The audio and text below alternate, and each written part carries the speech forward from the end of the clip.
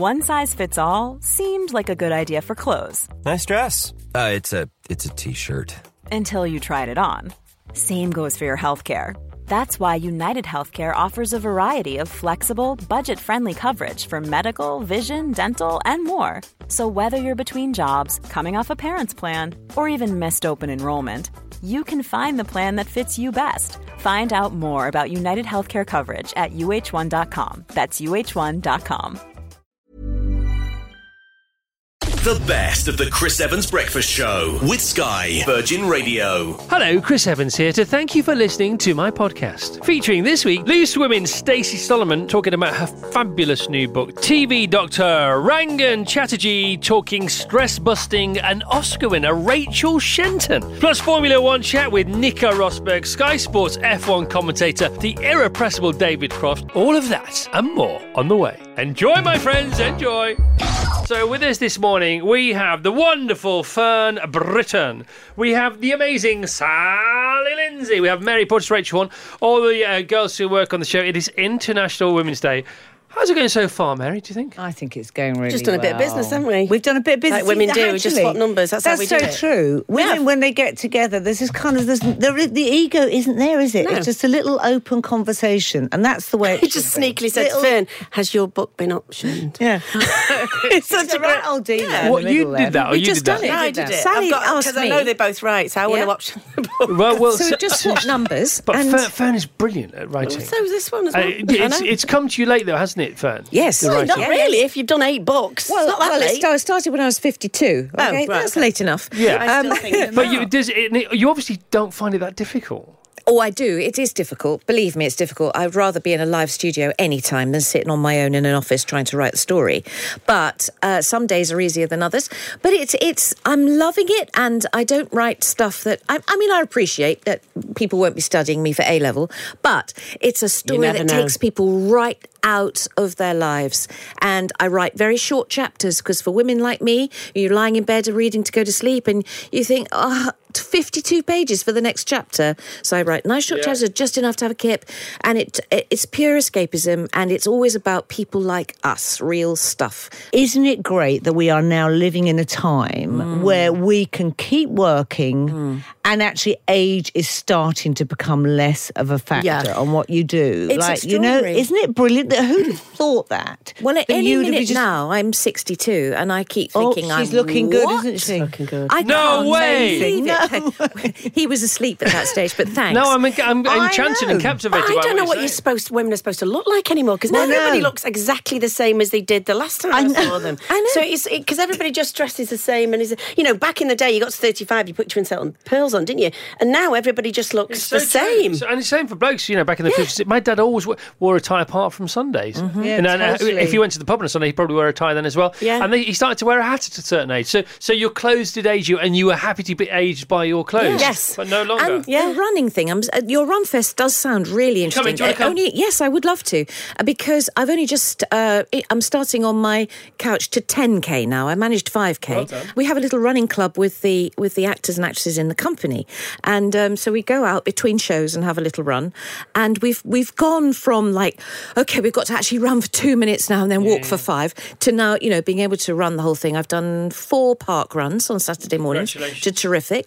And my runners with me, my mates, they're in their 30s, 40s, 20s. Yep. And I've got 20 years on them. And they always look after me. I'm right at the back. It doesn't matter.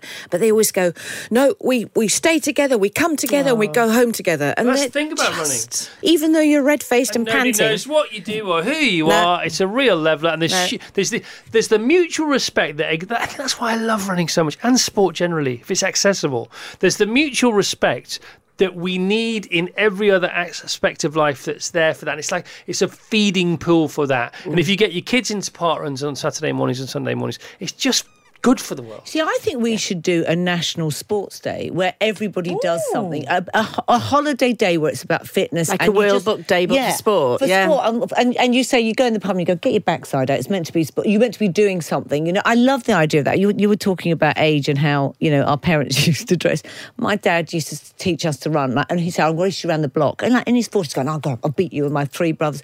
but he'd be wearing his shoes. There was no such thing. Yeah. I can't remember trainers in the 70s. It was plimsolls. Well, I mean, back to this book. Yeah. You should read this book, Shoe Dog, Phil Knight's story. It's amazing. He said in the 60s, because he was a runner, and he just didn't think the running shoes were good. Yeah. So he started to make his own, and that's how Nike came about. Yeah, He's still around. He's still around. Book, but the age thing, let's talk about the age thing briefly. Yeah. The thing about age, we invented it. We invented age. Yes. So you don't have to go by age. You know, maybe this is a thing that's become obsolete. The timing of your life by chronology. Yeah. It could be by experience. It could be by usefulness. It could be by wisdom. It could be by your circumstances. It doesn't have to be. Change the concept. I mean, no offence to calendar girls, but maybe we're over time and aging.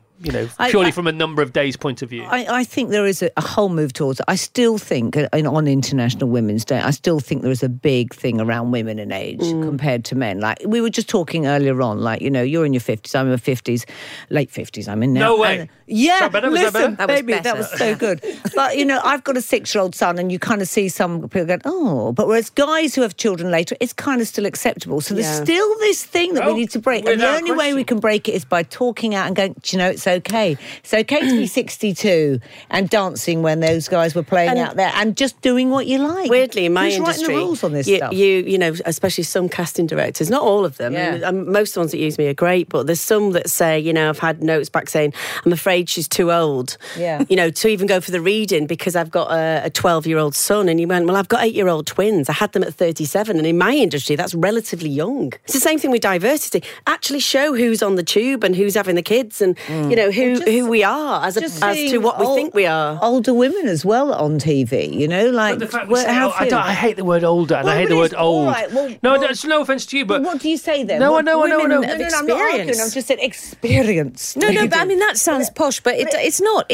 We're human beings that have experience, that are prepared to... More qualified to be a human being, not less.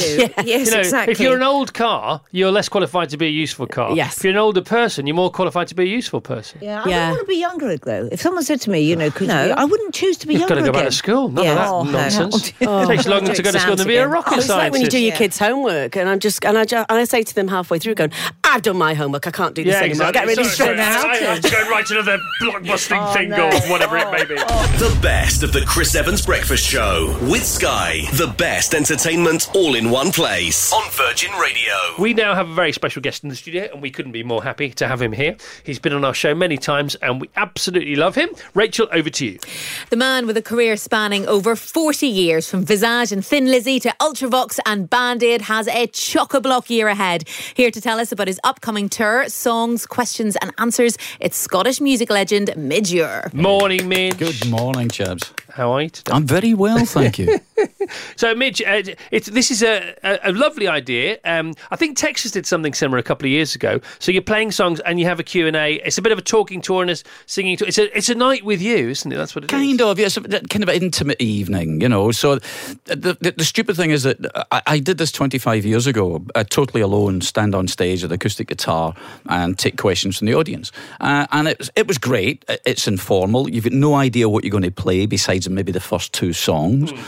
Because people ask questions, and that takes you off in little tangents, and that spawns an idea of, there's a song that went along with that particular question. So you can't really gauge what's going to happen. It's usually quite interesting. The big problem I had 25 years ago was normally when you go on stage, you have a set list. And that set list, you can work out mentally roughly how long it's going to take to get through that. When you don't have a set list, they're flashing the lights at the end of the show, because you've got no idea how long you've been on. Yeah. These days I can set my watch and it'll vibrate or something. But yeah, it's one of those things. It's the white of your eyes. You go out there, you take the questions, you do the thing. It's all done via, tablets and pads and phones and stuff these days, with the idea that someone can, either text a question in or send, write on a piece of paper on a card or whatever at the break. It means that I don't get the the guy's going, well, that B-side you did in 1981, which synthesizer was it used for the bass, twice. How many questions do you get about Live Aid? I think it'll be up there because it's people are interested in it. It's now a piece of social history as much as musical history. So. And they are re-interested in it because of this film Bohemian Rhapsody, which culminates at Live Aid. And now you haven't seen it yet. No. Tell us why, because this is funny. It's not funny. It is funny. I'm protecting myself. It's funny. What if I go and This see is it funny. because It's of funny. because of the connection, with the Live Aid thing? What if I see it and I think it's dreadful? Right. But saying that, the clips that I've seen, because I'm quite an honest character. If I thought it wasn't very good, I have to say it, and then of course I'd be pilloried. So because it's Freddie, of course. So the clips I've seen of Live Aid are uncannily accurate because not many people saw it from that viewpoint, from standing on stage. I did, and it's unbelievably close, and I've got no idea how they did it. The reason I find what you said funny is because I thought the same thing, and then I went to see the Supervet live on tour. Noel Fitzpatrick, who's a very good friend of Brian May's, right?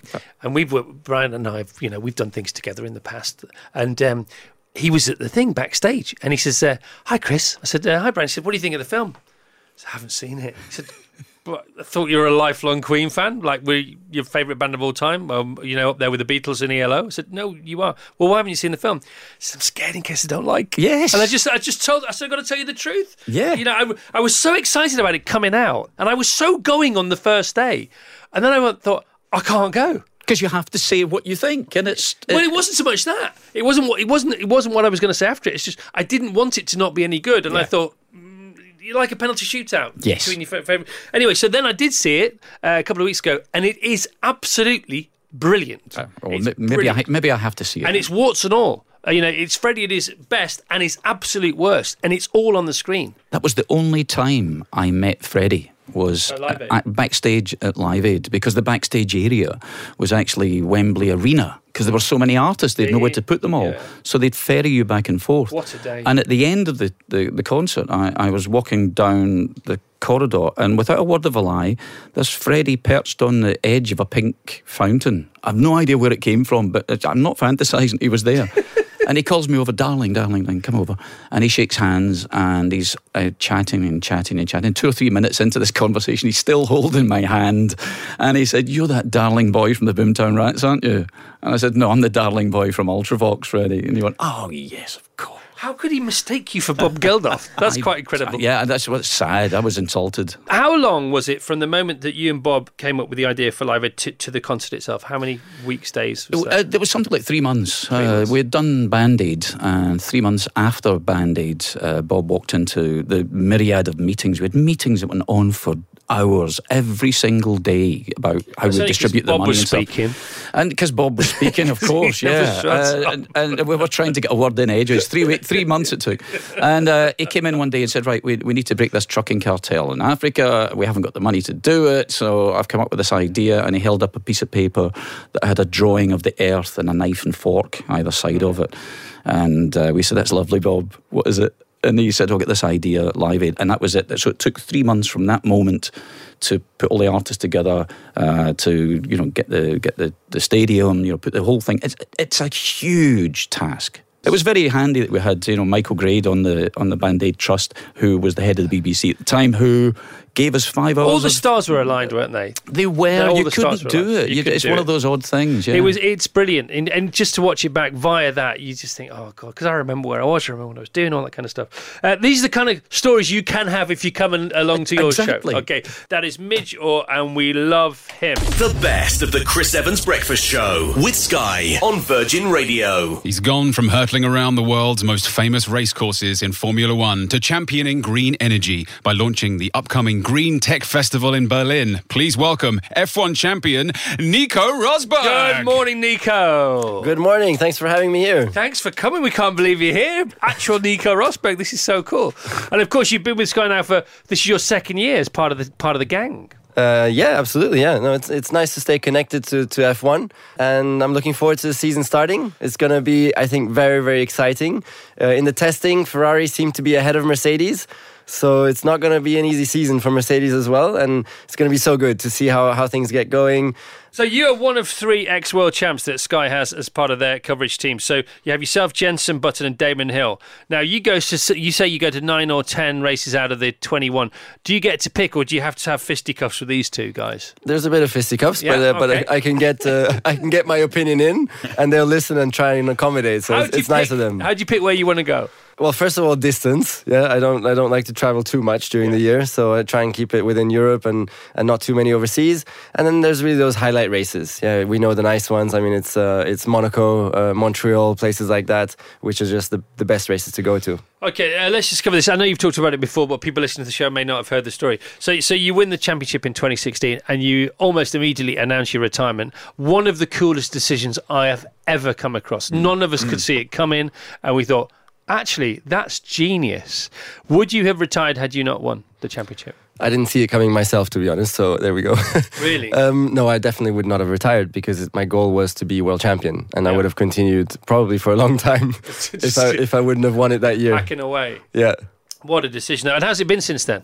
Well, now it's almost 2.5 years afterwards, and I can say that it was a beautiful decision for me personally. Yeah, because just going out on the top like that after having achieved my dream is it's such a nice feeling, and it still remains with me now. That emotion's still carrying me now through life, so it's really awesome. Very lucky. It's funny. I remember the first time you were part of Sky's coverage, the following season, and you couldn't stop smiling, like you had made the best decision in the world.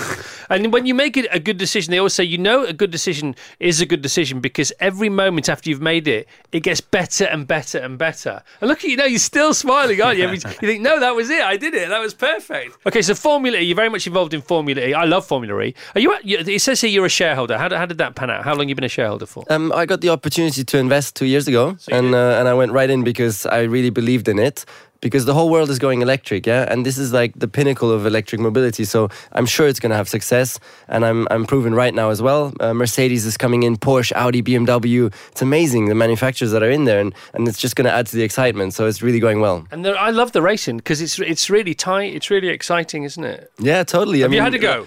I actually showcased the new Generation 2 car last year in Berlin. I was the first guy to drive it on the track, and that was a great experience. It was really nice, and I was very happy to be able to support in that sense as well. And the racing, as you say, has been so cool. Like last race in Mexico, the lead changed 30 meters before the finish line, like in an explosive move. And it's just stuff you never see normally, yeah? So it's really cool. It's funny, because as it's been going on over the last few years, the Formula, you can see from one season to another, as you look around the track, you look at the hospitality, okay, is there more hospitality? Is it more luxurious? Are there more crowds? Are they spending more on it? And they're investing more and more on the venues, which means it is definitely working. Yeah, you can see the kind of people that are coming as well, the brands. It's all adding up, and it's really going strongly. Of course, it's not at Formula 1 level yet; it's still far off that. It doesn't need to be though, does it? You don't have to compare the two, do you? Really? Yeah, you're right. That's the way one should look at it. Yeah. Briefly on the subject of cars, let's talk about the Geneva Motor Show, which you're literally fresh back from. I can almost smell Switzerland on you. What was there? What's going on? What's the big stories there? Yeah, I was there yesterday, and phenomenal stuff. Really, the one thing to speak about has to be the electric hypercars that are now coming. And there was 2 notably. One is called Pininfarina Battista. The other one, the Rimac. Both actually have the same chassis done by Rimac. And it's 1,900 horsepower. Acceleration 0 to 60 mile an hour, 1.9 seconds. Like, it will literally almost knock you out, I think, with that acceleration. It's real Back to the Future stuff, isn't it? I mean, it is amazing. But I mean, I look, I've driven loads of electric cars. The acceleration is unbelievable. It's ridiculous. The torque is unbelievable. But they don't make the grunt. They're not. The soundtrack's not as good. And I still don't know where I am with this. I'm quite conflicted. Are you?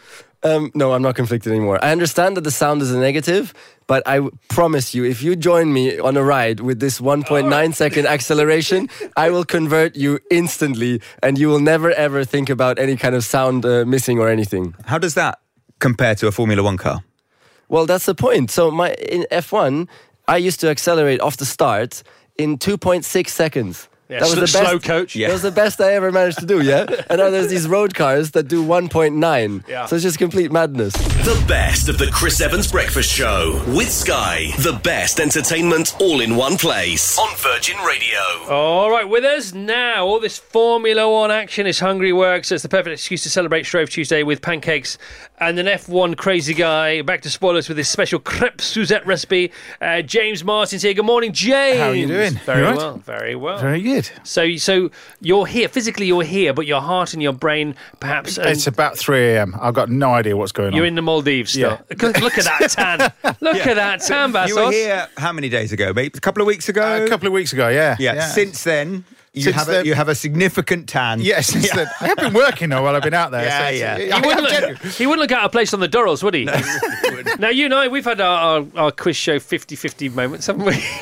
You? Well, I got invited onto a certain quiz show, the millionaire thing, and I'm thinking, I know a little bit, not as much as a mate of mine. So I phoned up so-called mate of mine and said, if I get I don't know very little about music or anything like that. And I said, well, general knowledge in music, it's got to be Mr. Evans. He knows, he's got plenty of time off once he's finished the radio thing to read and all that sort of. I don't read, too busy in the kitchen. I'll get my mate along.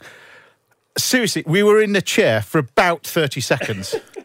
And it cost me for going. That was it, because I promised this charity that we would get them 2 go-karts. To raise money for 2 go-karts that people with who'd lost arms and legs and that could go racing for go-karts and stuff like that. So we promised them that. And we didn't raise enough money for that. We didn't raise anything. How many I know we questions didn't. Because why didn't we? I think we got to 2 questions and I said a red witch was something that it wasn't. It was a red witch, wasn't it? You got it wrong. I don't know. But yeah. But it was very enjoyable. I mean, I liked it. I had a good time. And here's the point. Because the bit of the story you're not telling, James, is the most important part of the story. What's that? Which is where you met your partner there, who you're still with. Oh, yeah, exactly. Louise. So you did. I mean, come on. Yes, thank you. There was a reason to go. Thank you, Chris. You won. Yeah, I won. Right, so you're here for Shrove Tuesday. Thank you. That's all right, it's a pleasure. Okay, you have a recipe for pancakes, or crepe Suzette in James Martin's French Adventure. It was out in 2017. What do you go for? What do you go for with a pancake? Pancake, well, I've got a little bit of lemon curd, some really, really nice lemon curd or orange curd, because I like the little sharpness. And then I love maple syrup. So I'm going to just do you one with just lemon and maple syrup over the top. It's got to be sugar, got to be lemon, but with maple syrup on it, it's amazing. Now, you brought Sam with you. Sam, who's a genius. She's brilliant. She does everything. Yeah. She's currently in our kitchen here on the 14th floor of the News Tower. She is, and I think we've got a microphone link, and it's like a proper radio show. It's unbelievable. We've got a remote mic over there as well. Right, so I know who's in the kitchen. It's Mr. James Martin. He's live in our kitchen here on the 14th floor of the News Building. Come in, James. Hello, mate. Yeah, I'm in the kitchen. I'm, to be honest with you, forget this pancake day. The pile of bacon that's behind me, I'm having that. I'm just having a bacon sandwich. Have you seen this cafe in here? It's amazing, isn't it? So what can you see? What's going on? What is your... What can I see? We've already got a queue of people waiting. They think I'm cooking for them. No, well, we advertised it all week. They've paid like a fortune. Yeah, I like this. And I love this little red rope barrier that you've got off. Who do you think's coming here? You. Yes. And by the way, we've told them all you're doing a talk for an hour afterwards. Oh, thanks very much. Cheers, Chris. I love you. Yeah, cheers. I'm actually cooking pancakes. We're going to do, I've got a batter here that I've made with eggs, flour and full-fat milk that I've told you about. Yeah. Get the pan nice and hot. Plenty of butter. I'm trying to get this pan nice and hot, I think it is. But use butter as well, no oil. Butter goes in the pan. We stir it around in the pan. Do you think this cooking thing's going to catch on radio, do you? Yeah, I like it. Do you? I know you like it because it frees you up for about 3 or 4 minutes. Exactly. So we're just going to basically pop the batter in, get it nice and thin, and then leave it. The key to that is leave it, get the pan nice and hot. Try not to fiddle around with it too much. Just leave it alone. And I'm just going to turn it over. I'm not going to do that fancy flipping thing. And then we're going to basically take some really nice organic lemon curd. Right. And I'm going to smother the lemon curd over the pancake like that. And then we're going to fold this over, and I'm going to bring it in with some fresh fruit and some maple syrup. Oh dear! Right, and again, is Sam going to make a load more for us? Sam, are you going to make a load more? Yeah. All right, come back, James. Come back. I'm coming back. Say that again on the radio. We had a queue. I've got to go back there and finish up. Sam might never come back. So are they serving pancakes in the canteen for Shrove Tuesday? Well, they aren't now. I suppose we should put James's recipe on the website somewhere, shouldn't we? But that's the correct way, isn't it? Well, I think so, yeah. So you've got two, whichever ones you want. You've got crêpe Suzette. Simple. Once you've made the pancakes, clean the pan out. Sugar goes in the pan, caster sugar, allow it to caramelise, and then you flame it with a little bit of orange liqueur, a touch of brandy, and then a little bit of butter and some orange juice, lemon juice. Right. Orange juice classically, and then the rind of orange candied, and then some orange segments. And then this one is one of my favourites. This has just got lemon curd on it with maple syrup over it. So this is more crêpe Suzette. This is very classy, isn't it? This isn't your basic round the kitchen table pancake. Well, I did this one for your crew, and I went basic for you. Oh, that's awesome. You know, that needs a little blob of ice cream on top. Well, I said, but, you know. Yeah. Nice, though. Go on, Vass, let's have a go. But also, don't forget the pancakes you can put, they're sweat savoury as well. Oh. So you could put bacon in it. If you want to be really fancy, and you get some of that creme anglaise that you buy already done from the supermarket, that custard, already the fresh egg custard. Oh. And if you mix that together with whipped egg whites. Oh, James, that's ace. Go on, carry on. If you mix together with whipped egg whites, put it inside there, and then bake them in the oven, you've got pancake souffle, and they taste amazing. Pancake souffle? Pancake souffle. Right, write this down, everybody. Okay, your kids will love it. If your kids hate you, this is your way back into their heart. Yeah. Fresh custard and either lemon zest or orange zest in the custard. So that's flavoured. Right. And then you whip up some egg whites, and for about 4 tablespoons of custard, you need whip up 1 egg white. Right. Whip it up and fold it together and just fold the pancake over half, but put the filling, that souffle mixture, inside the pancake, fold it over and bake it in the oven for about 8 to 10 minutes. Have you done this on the telly, this one? No. You've got to do that on the telly. Okay. When are you recording your next TV show? About a week's time. So Please do that. All right, I'll do it again. I'll come and help you if you want. Or I'll promise not to help you, as long as you do it. Yeah, well, I've seen you cook before. Harsh, but fair. The best of the Chris Evans Breakfast Show with Sky on Virgin Radio. Quality sleep is essential. That's why the Sleep Number Smart Bed is designed for your ever-evolving sleep needs. Need a bed that's firmer or softer on either side? Helps you sleep at a comfortable temperature? Sleep Number Smart Beds let you individualize your comfort, so you sleep better together. J.D. Power ranks Sleep Number number 1 in customer satisfaction with mattresses purchased in-store. And now, save 50% on the Sleep Number Limited Edition Smart Bed for a limited time. For J.D. Power 2023 award information, visit jdpower.com/awards. Only at a Sleep Number store or sleepnumber.com. If you look in the papers today, there's a big advert there for Runfest Run. It's our brand new running festival. And here we have team captain Steve Crammond, Colin Jackson with us. Good morning, Col. Right, good morning. Good morning, Steve. Good morning. What a better way to celebrate International Ladies' Day. Thank you. We're pleased to be here. But of course, you are up against two guys. You're up against Paula Radcliffe, 4 teams that Runfest Run. Everybody that comes will be in a team if you want to be. And Mrs. Evans. Tell you what we're going to do today. Come on. Because Runfest Run is about having a lot of fun around running. And we have got 2 treadmills in here, which are not traditionally associated with fun. I grant you this. But we are going to make sure that we play on those treadmills, play with a capital Pl. We're going to see how fast they go and how far coffee cups... We're going to see how fast the treadmill can go. Yeah. Yep. But have you ever turned one up to full? Because I haven't. I've been on thousands. Have you ever got it off one and turned it? Got one of the fastest men in the world. Yeah, but is he faster than a treadmill? Can he we can outrun a treadmill. Really? Yeah, have you done this before, Colin Jackson? We'll be all good. Colin, before today, what has been your running highlight of your whole life? If you could just pick one moment, other than today, because obviously today will eclipse all. Okay, I'll be honest. Running a 19-mile event. Yes, I know Steve is looking at me going, you've run 19 miles. Stevie, I have 19 miles. For somebody up in the North East. Because Brendan asked me. So Brendan Foster asked me to run around the whole bits and bobs of Westminster. Why 19 miles? I have no idea. It sounds like the frothy coffee man trying to finish a marathon. You should team up with him. Yeah. All right, Steve. Your finest, your most... If you could pick one moment, literally one moment, you are no longer of this mortal coil. We're there at your eulogy. And somebody said, Steve said to me that his finest moment was this. Which would it be? Are you being serious, or can I be like Colin? It's up to you. I don't mind. Okay, I tell you. Do you know this was a moment, and Vassos alluded. The Comrades Marathon, which is a 55-mile event, it's 33 miles. When I had South Africa, and I'd partially torn a ligament in my knee going to the loo. Don't ask. Okay, don't ask. Well, I've got to. And I came back to join my friend to tell him that I could no longer carry on because there was another 22 miles to go, and I was limping and I was in a lot of pain. And a young lady next to him said, "Is this the Olympic athlete you were telling me about?" Because he'd been telling her that he was running with the famous Steve Cram. She didn't have a clue who Steve Cram was, of course. And so I hobbled for 22 miles because of pride.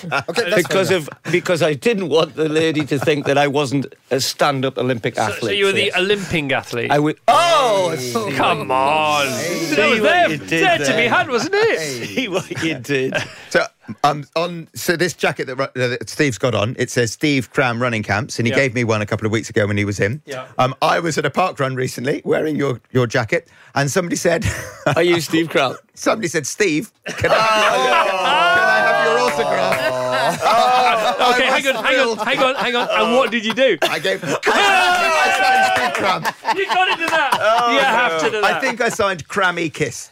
Lovely. That's cool, isn't it? So this morning we're going to have some fun now. Mrs. Evans has arrived during this conversation, and the frothy coffee man has his head coach with him, Walt, who's 5.5 months old. That's nice. Little Boo's here too.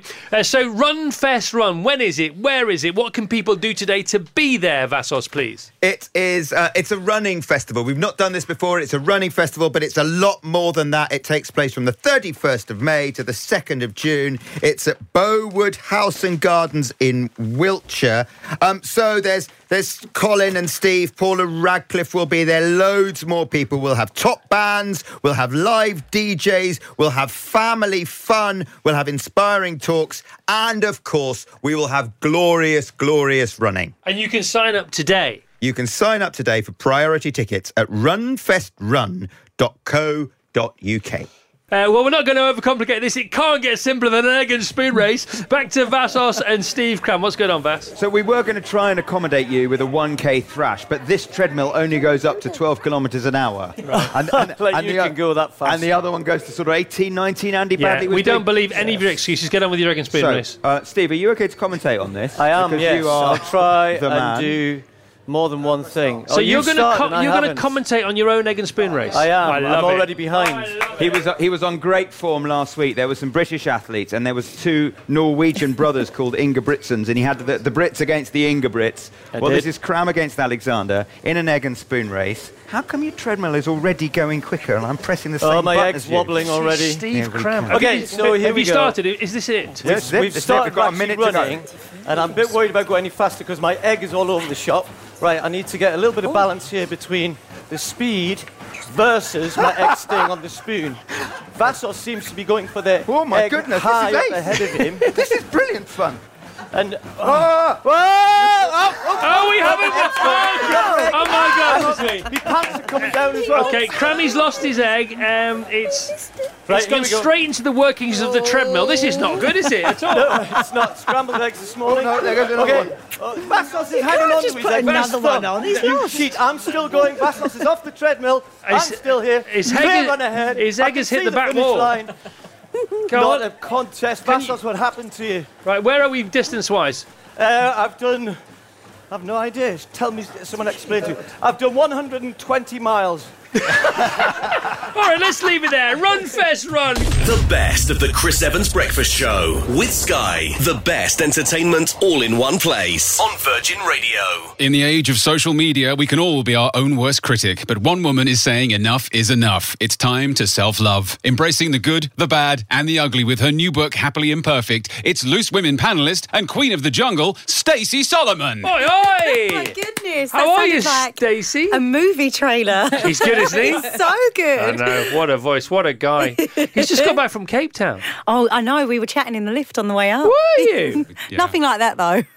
Nothing like what? I don't know. It sounded really weird when I said it. Only in your head. You're allowed to chat in the lift to people. It's fine. We thoroughly encourage it here. Blushing. Sorry, right, Dave. Rachel loves you. Ellie loves you. We love you anyway. But the women on the show, around the show, they really, really hold you up on, high esteem. They really hold you up on a perch there. Tell us why, first of all, Rachel. Because you're really honest. You just kind of tell it like it is. Your no filter selfies on Instagram are just honest. And that was something that really seemed to come after that article in Now magazine. Tell us a bit about that. So there was an article in Now magazine, but prior to that there was an article in The Sun where they spoke about how saggy my boobs were for quite some time on a page. And I just started seeing all of these narratives in different areas of the press where I just felt like, why are women constantly dragged down and told they're not good enough? It is really miserable, it's insulting, and it's tiring because we have to constantly sort of remind ourselves, actually, who cares what you think? I look completely normal. This is what I'm supposed to look like, but it's not good enough. So, I guess I just thought I'm done with that narrative and I don't want to be a part of it. Now, you're here to talk about your book, Happily Imperfect, and it's kind of I've had a look through it. I'm looking forward to getting stuck into it on the tube on the way home, but it's a bit of an autobiography, it's words of advice, it's family recipes. What inspired you?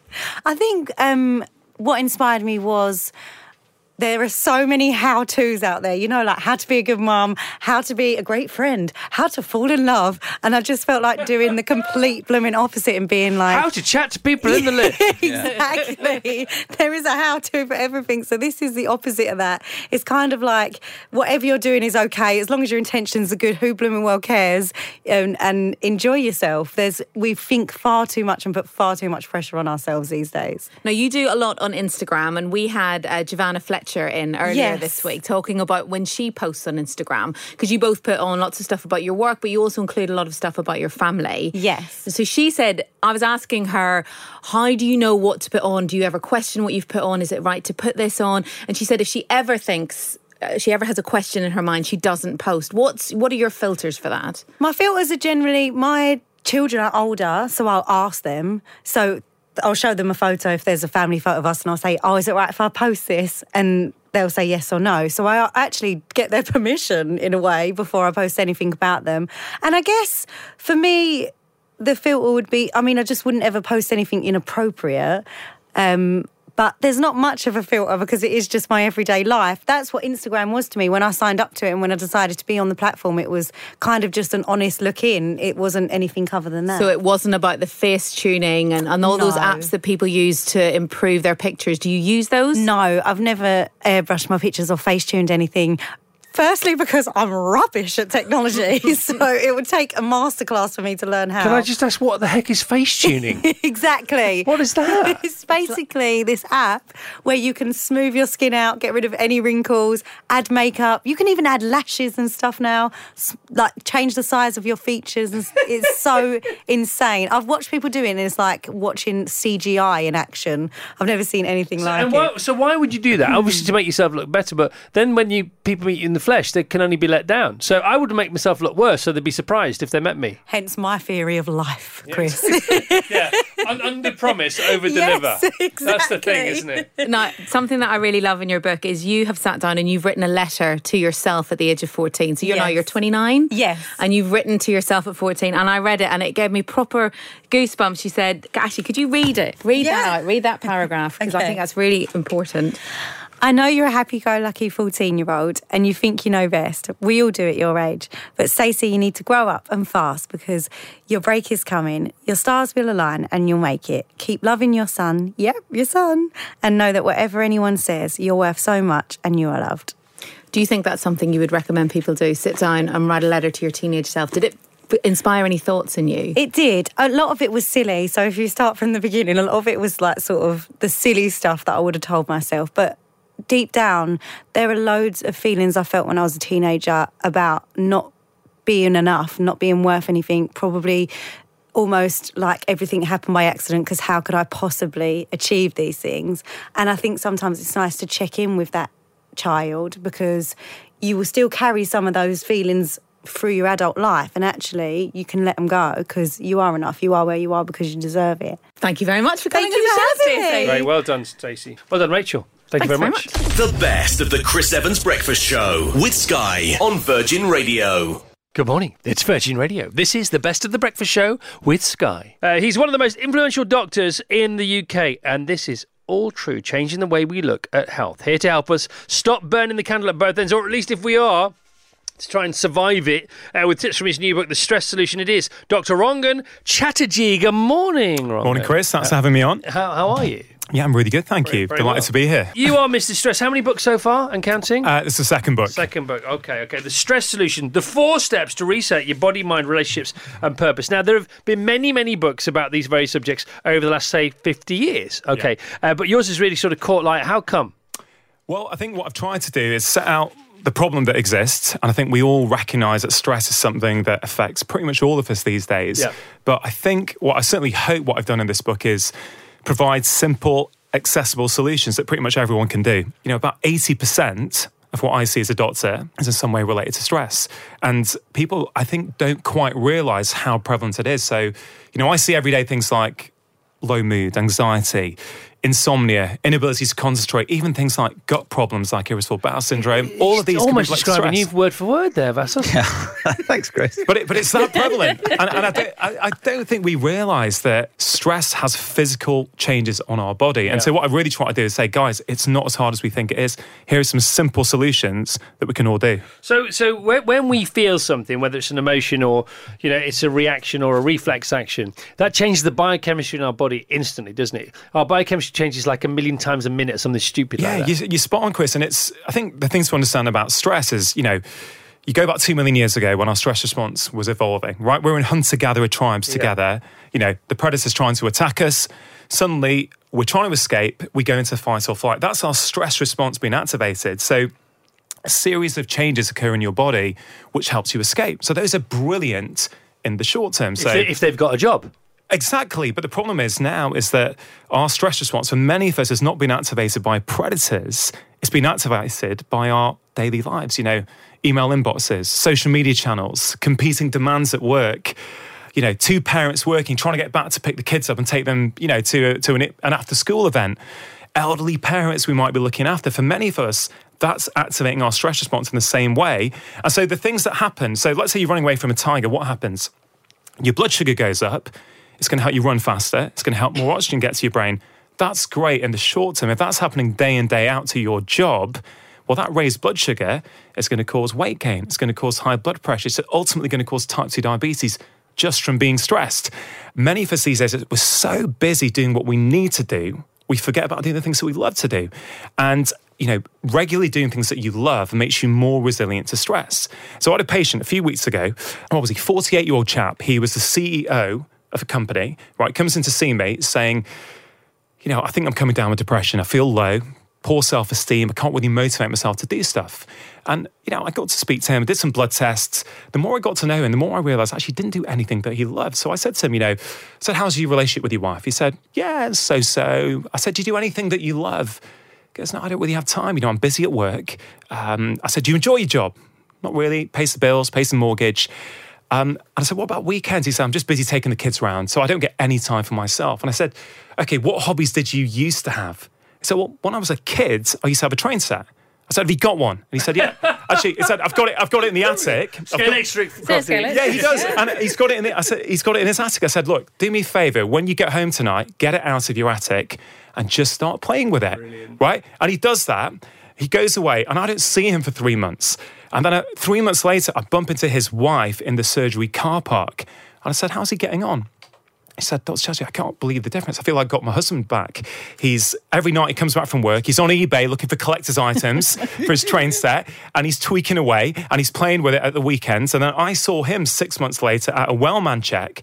I said, how are you doing? And he said, it's completely changed my life. I love my train set, and by playing with that regularly, I now enjoy my job. I'm closer with my wife. I feel I get more out of my relationship with my kids. And so I want to say to people, you know, everyone listening to this, when was the last time you did something that you absolutely loved? And it could just be 5 minutes a day, you know, reading a book, listening to music, watching your favourite comedian on YouTube. It doesn't really matter.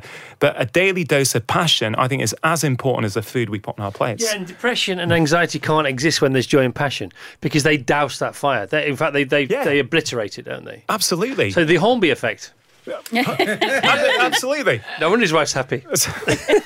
I've got this concept in the book called micro stress doses, right? So I think it's a great way for people to understand this. So we've all got a personal stress threshold, right? And it'll be different for all of us. And every day we're exposed to little hits of stress, what I call micro stress doses. And a micro stress dose is something that in isolation doesn't do much. We can handle it. But when you add them on top of one another, they get closer and closer to your threshold. And when you're at your threshold, that's when things start to go wrong. That's when you overreact. That's when you get annoyed at that innocent email from your work colleague. That's when you actually blow up because we've reached our thresholds. And, the typical person today, I would say, is, let's say your job is so stressful. You come back in the evening. You don't want to go to bed. You just want to chill out. So you stay up super late watching Netflix. Or Sky, I should say. You watch it super late, right? So you go to bed late. Your alarm goes off at 6:30 in the morning because you have to get up for work. So you're in a deep sleep. Your alarm pings at 6:30. That's micro-stress dose number one because it's taking you out of a deep sleep. You think, you know what? I'm still a bit tired. Put it on snooze. 6 minutes later, it goes off again. Micro-stress dose number two. Then you think, you know what? I better get up. You pick your phone up. Have a quick look at my emails. Damn, there's 4 work emails from yesterday I didn't do. And then you get a notification from the gas company saying your gas bill is life due. Is coming on you straight away. The point is that you basically, many of us we've hit, and I make this case that for many of us, we leave the house having been exposed to 10 or 15 micro-stress doses, which means we're not far off from our threshold, which means it doesn't take much in the day to tip us over. So there's some really simple things that people can do to actually reduce how many micro-stress doses they get exposed to. So, a commute, obviously we're in London at the moment. If people are commuting on the tube or on a train or on a bus, how can you change that commute? So instead of it being stressy, can you put your headphones in and listen to music, right? Can you listen to an inspiring podcast? Can you do 10 minutes on a meditation app like Calm? Can you, repurpose that time so it's a bit less stressy? Big one is having a tech-free lunch break.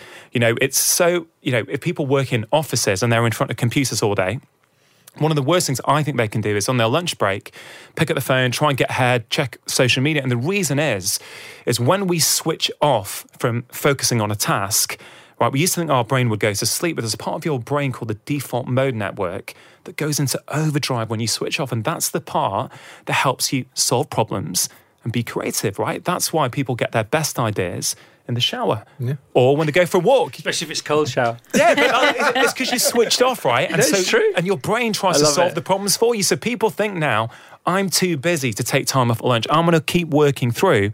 But actually, the science shows you're way more productive when you completely switched off. Busy doing nothing. Busy doing nothing. The best of the Chris Evans Breakfast Show with Sky. The best entertainment all in one place on Virgin Radio. We've got another guest here now. We love having the guests on the show. Love the guests. Okay, who's next up, Dave? We've seen her jump from Hollyoaks to Hollywood, picking up her first Oscar gong last year. Here to tell us about joining the second series of BBC Two's hit double-glazing comedy White Gold, playing the fierce businesswoman Jo Scott. It's the marvellous Rachel Shenton. Marvellous! Hello, Rachel. Hello, how are you doing? Me. So, Rachel, before we go into White Gold, which I watched this morning before we came on there, which is very, very funny, and I don't find many sitcoms funny on the telly nowadays because they're not, basically. But yours is properly funny, and it's quite awkward as well to watch, which I quite like. This is why it's funny. Yes, thank you very much. You just feel quite nervous. You go, "Oh God, should I be laughing at this?" And then you do. Of course you do. That's it, isn't it? Before we get into that, though, what about this blimmin' Oscar? I know. Excuse me. How did you win an Oscar? Isn't it bonkers? I've no idea. I wrote a short film about a couple of years ago called The Silent Child, which was based on a profoundly deaf little girl called Libby, who was born to hearing parents, and it's her struggles with communication and accessing education and things like that, which is very close to me. My dad was profoundly deaf, so wrote the short film, my husband directed it, and we won an Oscar. Hang on a minute. I mean, obviously it's true because we know it's true because we've seen the pictures and things, and you don't seem like a liar. But when did you start writing? Was it in the garden shed? How did it go? It was in a bedroom. So you said, let's do this thing. So you wrote it yourself? Okay. Yeah, I was feeling very spirited about access to education and the attainment levels between deaf children and hearing children, which is shocking and so avoidable. And there's a lot of ignorance around deafness, and because ultimately it's something that doesn't kill you. You can't see it, and so it's really hard to get attention for it. So I just called Chris and said, "I've got an idea for a film." And he said, "Write it." And I'd never written anything before, and I just thought, well, if it's really rubbish, you can just delete it. Nobody will ever know. And we did all right. So you did more than that. You want to blame an Oscar? Got to watch this. Okay. And so your dad lost his hearing towards the end of his life. Is that correct? Yeah, he lived the last 2 years of his life profoundly deaf. He lost his hearing overnight through chemotherapy for throat cancer, which is just a side effect that might happen. You know, you get given this whole list of things that could happen, and it just did. And I'd seen my dad recover from cancer and be strong about it and gallant and great, and then when he lost his hearing, I think that was the first time I saw him as a human being, and he was vulnerable and suddenly withdrew from social situations, and things that I took for granted suddenly became difficult. So that was the whole impetus behind the movie. You learned sign language, so I'm fluent in sign language. You can say fluent. That's a phrase, fluent in sign language. Yes. Okay. And what's interesting about your story is the story you wrote is you reverse your roles because you did it from a child's point of view as opposed to an adult's point of view. Yeah, absolutely. Because I consider my dad very lucky because he had a voice. Because he'd learned, he could hear, so he developed a voice, he could lip read, and I still consider him very, very lucky. But it just gets you thinking that if you were born that way and you could never hear, you never had the chance to develop a voice. And when you read the stats, a lot is supplied by the National Deaf Children's Society, which I'm proudly ambassador of, it's just shocking, the limitations that are put on a deaf child, and for no other reason than it's just one sense that isn't working. And it's not a learning difficulty. With the right support, they can do exactly the same as a hearing child. That just shocks me that the attainment levels are so there's such a huge departure. So yeah, I feel. Can we do anything to help that? Can you mention it? Anything you want to mention on the air that people can help? Actually, the NDCS right now, I'm very proud that I'm judge of this awesome competition. So if you're a deaf child between the age of 7 and 11, or you're a parent of a deaf child between the ages of 7 and 11, go to the ndcs.com and all the information is on there. And we're encouraging deaf children to write stories. Be that about anything, any genre, whatever you want, horror, crime, whatever you feel, whatever floats your boat. Write your story, send it in, and you could get your story published. All right, so if you know of a deaf child, what's that address again? It's www.ndcs.com. Okay. And all the information's on there. Actually, I think it's .org.uk, but we'll sort it out in a minute. So, Rachel, White Gold Series 2, Episode 1. For people who don't know what it's about, why don't you tell them? White Gold's a comedy set in the 1980s in Essex, in a double glazing sales room called Cachet Windows and Doors. Which is it's so funny. Because, I was around, I remember it. That was the thing. Because it was the whole... you buy your council house, and what do you do next? Yeah, you do the windows and you do it up.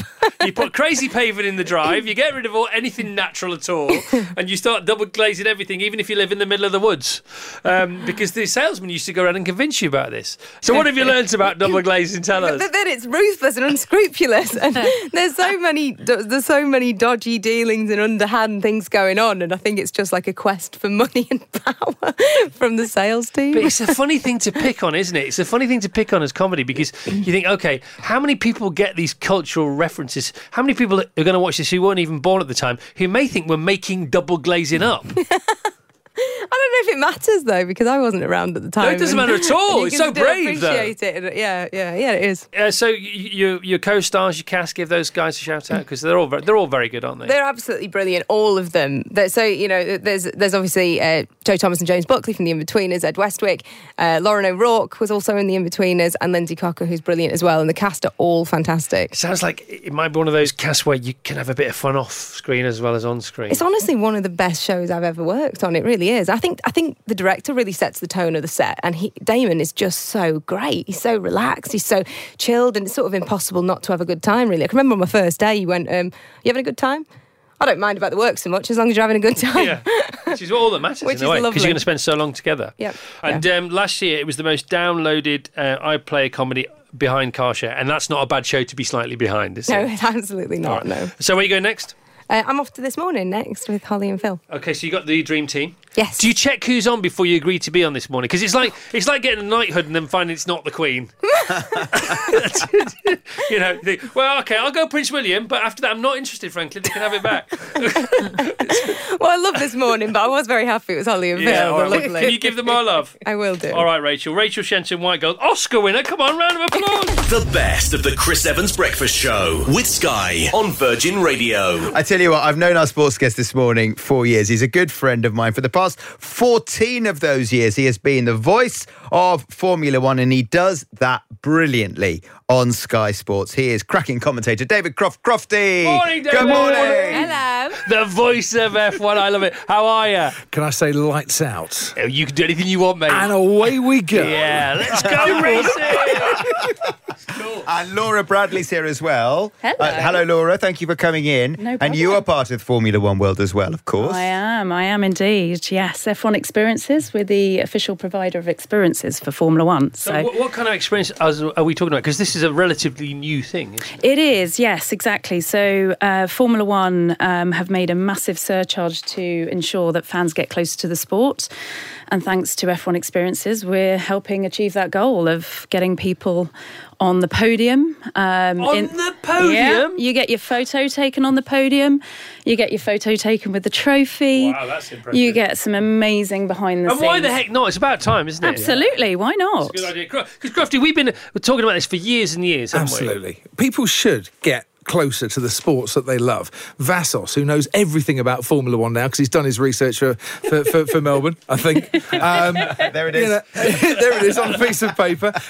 He can tell you that Formula One is full of many, many different subplots and wonderful experiences. But to walk down the pit lane and see these cars close up, look, Chris, you and I have done over many, many years. They are a thing of beauty. And people should get close to them. And let's face it, we're spending over $1 billion a year in Formula One to make the blooming things. So people ought to get close to them. It's when they all sort of gather in a pack, and you have this herd of horsepower. And when they're at full tilt. Yeah. That's the thing. I'm a bit worried, though, about the first corner in Melbourne this year because we've only got 2 teams that have kept the same driver lineup and there's a load of new drivers coming in and I've got to try and identify 20 cars stampeding into the first corner. But they've got to try and get around the corner. All you've got to do is say who's crashing. Yeah, but it's trying to spot who's crashed. Oh, well, my heart goes out to you, Crofty. Honestly, Seriously. This is keeping me awake at night. Trust me. But can you imagine how excited / nervous those new drivers, those rookies are going to be into that first corner? George Russell and Lando Norris could actually be lining up alongside each other, the 2 British heroes for this year, the new young boys. You don't win a championship at the first corner. You can lose a championship. We know that. Okay, to finish first you have to finish. Thank you very much indeed, Crofty. We should do this together more often. It's quite fun. I'm liking it. See, we could be this. We could do this kind of stuff on the radio. What, you and me? Dovetail. Oh, yes. Yeah, but that means he has to concentrate. Yeah, I know. So, Crofty, Chris. Headlines this season. Come on. Get us hooked. Come on. Headlines this season. Lewis Hamilton going for a 6th world title. Sebastian Vettel trying to stop him. Ferrari have had the fastest car for the last 2 years. They've not made the best use of it. Will that happen? In 2019, it might. Red Bull and Honda, can they get their act together? Will Max Verstappen finally grow up and stop upsetting people? George Russell and Lando Norris, the 2 rookies coming in. Kimi Raikkonen at Alfa Romeo, who used to be Sauber. Daniel Ricciardo at Renault, who used to be Renault. But Daniel Ricciardo now having to get used to a midfield battle, which is so tight and so compact. You can't really split the teams. They're like a 1/10 of a second between 3 or 4 of them. 21 races, only 1 winner, live and exclusive on Sky F1. Don't miss a thing. The best of the Chris Evans Breakfast Show with Sky Virgin Radio.